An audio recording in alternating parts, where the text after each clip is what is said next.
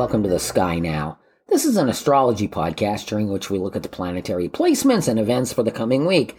I'm Duncan, and I'm coming to you from my studio, Tarot de Soleil, here in Mile End, Montreal, a place where I do astrology and tarot sessions for people live in person and via Zoom for folks out there in the greater world. How are you guys doing this week? How are you coping with what has happened in Eastern Europe? I was talking to an old friend in Ontario yesterday, somebody that I grew up with many years ago, and we're commenting that the pandemic was a nice preparation for the war in Europe. A little dark, I realize, but that's the sector of the comedy spectrum our humor is always laid. It's just, sadly, I was right last week during the podcast that Thursday would be the day Putin invaded Ukraine. Now, of course, war anywhere is terrible. War anywhere is terrible. But war between nuclear-armed states is cataclysmically horrific, a potentially extinction-level event for the planet. This one is different, guys. Putin's always been an expansionist dictator, and he's known to murder those who dissent, with his policies. Of course, he's also a notorious persecutor of gay, lesbian, and trans people, one of the very worst in the world for that. I mean, the list goes on and on. His natal astrology chart certainly has dark, egoist components, and he's chosen to make his move on Europe now. He has, however, miscalculated the resistance and resolve of the Ukraine people and the outrage of the world. His blitzkrieg failed. 72 hours have passed, and he has not taken the major cities. At this point, his attack force has serious supply issues. People the world over are demonstrating against him, even in his own country. The best case scenario would be the Russians removing him from power. Both rich and poor Russians certainly have good motivation to do so now. The rich are losing their possessions and their wealth, and the poor, are going to struggle even more to try to, just to subsist. Hopefully this occurs sooner than later before Putin can do more damage. He is known to be deeply paranoid. The question now is, has he moved into the realm of the delusional maniac? Any sort of a nuclear action would be disastrous for all. It makes no sense to do so. Though Putin himself has said, if there's no Russia, should there even be a world? And it is assumed that what he means, by that is that, if there is a Russia, the Russia he envisions. China benefits greatly from the world order as it exists right now. China is, making money hand over fist, for a communist country, it's pretty darn capitalist. So likely, China is only going to support Putin to a point. And of course that asshole Trump was squawking praise for Putin south of the border, after the attack. Con man of the century, that guy. Just a useless piece of shit. Can you tell I don't like him? The astrology of Ukraine suggests a long struggle, and that does not work in Putin's favor. Here is hoping Putin is contained soon and then removed from power. And that is what should have happened with Hitler in the 1930s. They are they're cut from similar cloth. Putin and Hitler, as is Trump. Certainly anxiety and fear can rise at times like this, as can anger, despair. But we as individuals are not helpless here. Remember, there is peace in spiritual practice, there is agency in activism, and there is power in energy work. Weekly moon cycle from Monday, February 8th to Sunday, March 6th. Important information for spellcasting for those magically inclined and evolved, and for day-to-day living of all. The moon provides an emotion and experience template for us every 28 days. The moon begins the week in the fixed air sign of Aquarius, stimulating activism, personal independence, and creative self-expression. Tuesday at 3:54 p.m. EST, the moon transits into Pisces, bringing us the most Pisces period of Pisces season. For many, the following 48 hours or so will be a time of spiritual connectivity, spiritual experience, dream realm visions, and new awareness, all of which contribute to ongoing growth. For those seeking romance, this lunar phase will accentuate connections and feelings and can be a fortunate window for love. And of course, we have a new moon in Pisces on Wednesday at 5:34 p.m. Eastern Standard Time. Thursday at 7:53 p.m. EST, the moon moves into the cardinal fire sign of Aries. Passion and a desire for adventure set the tone for the first part of the weekend. There can, however, be an aggressive quality to these lunar energies, which can spark conflict. Sunday at 3 a.m. Eastern Standard Time, the moon makes its last move of the week when it transits into the grounded, fixed Earth of Taurus. Security needs are the focus at that point. So now look at your natal chart. And so this is how you can apply astrology to you in the present, Have your chart and look at, where the 4 signs are that I mentioned. Aquarius, Pisces, Aries, and Taurus, and see what planets you have in those signs, and how this lunar transit cycle affects your chart. Give you a good indication of how you're going to experience life over the next 7 days. And then now we've also got the planetary placements to consider. So let's do the inner planets first. The fast tracking inner planets. The sun starts the week at 9 degrees of Pisces, Mercury is at 15 degrees of Aquarius, Venus is 25 degrees of Capricorn, and Mars is 25 degrees of Capricorn.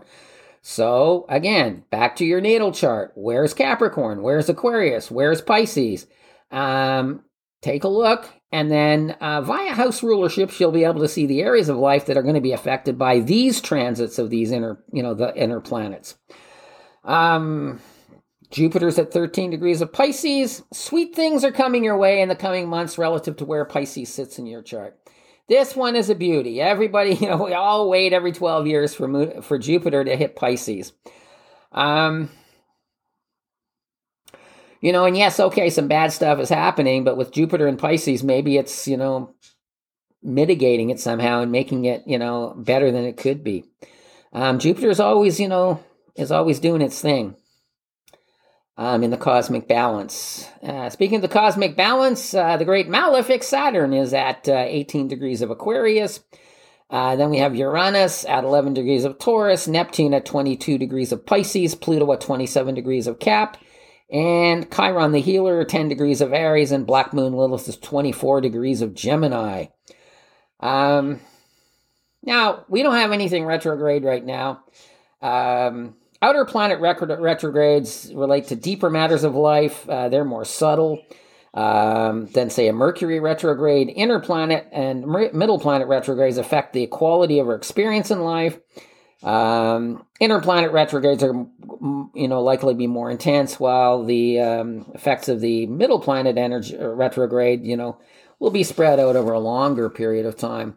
The North Node is 25 degrees of Taurus. The South Node is 25 degrees of Scorpio. So the karmic axis is 25 Taurus to 25 Scorpio. Again, look at your natal chart. See where those points are. In those particular points, things are percolating. They're brewing. For all you sorceresses and sorcerers and alchemists and magical practitioners, the lunar cycle for the week is fixed air, mutable water, cardinal fire, and fixed earth. The static elemental table for the week is 8 points water, 1 point fire, 8 earth, and 7 air. The quality of the week is mutable. We are in Pisces season. Planetary events this week. Well, Wednesday, March 2nd, we've got the aforementioned new moon in Pisces, 5:34 p.m. Eastern Standard Time.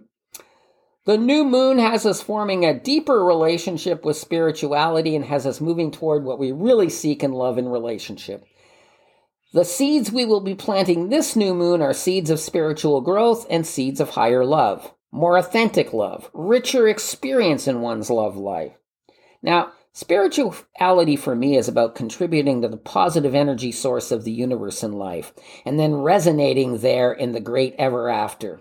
People die, but energy lives on. I know spiritual peace because I know my energy will live on in a positive way out in the cosmic beyond long after I am gone, just as it will here on Earth.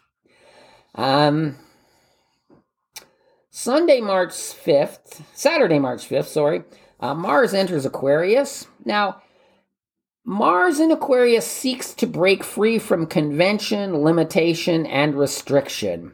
It is important to remain focused on the greater visualization of life that we're moving toward on our path, though, as this can be a reactionary Mars, or worse, a martyring Mars.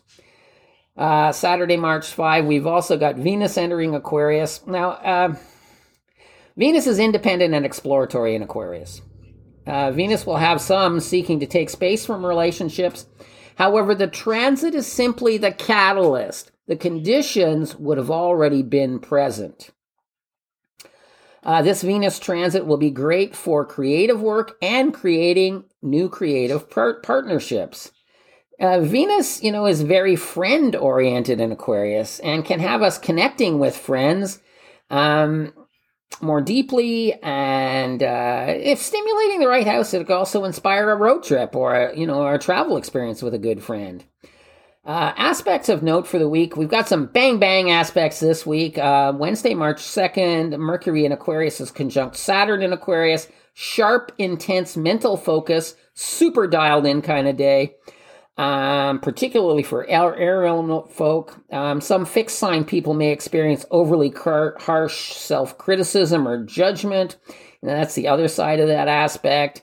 Thursday, March 3rd, Mars in Capricorn is conjunct Pluto in Capricorn. This is a purging, breaking away from what doesn't serve us. This is also intense escalation in destructive situations or conflicts, wars.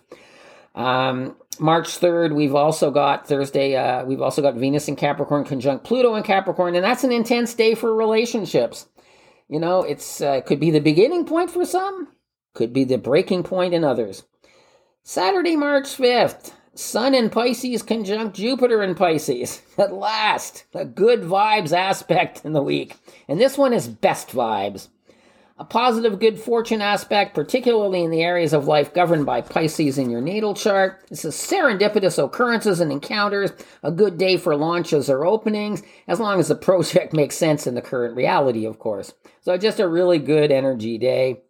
Now, for deeper daily aspect reports, follow me on Instagram, at Duncan de la Montagne. You'll find one posted most days in the story section.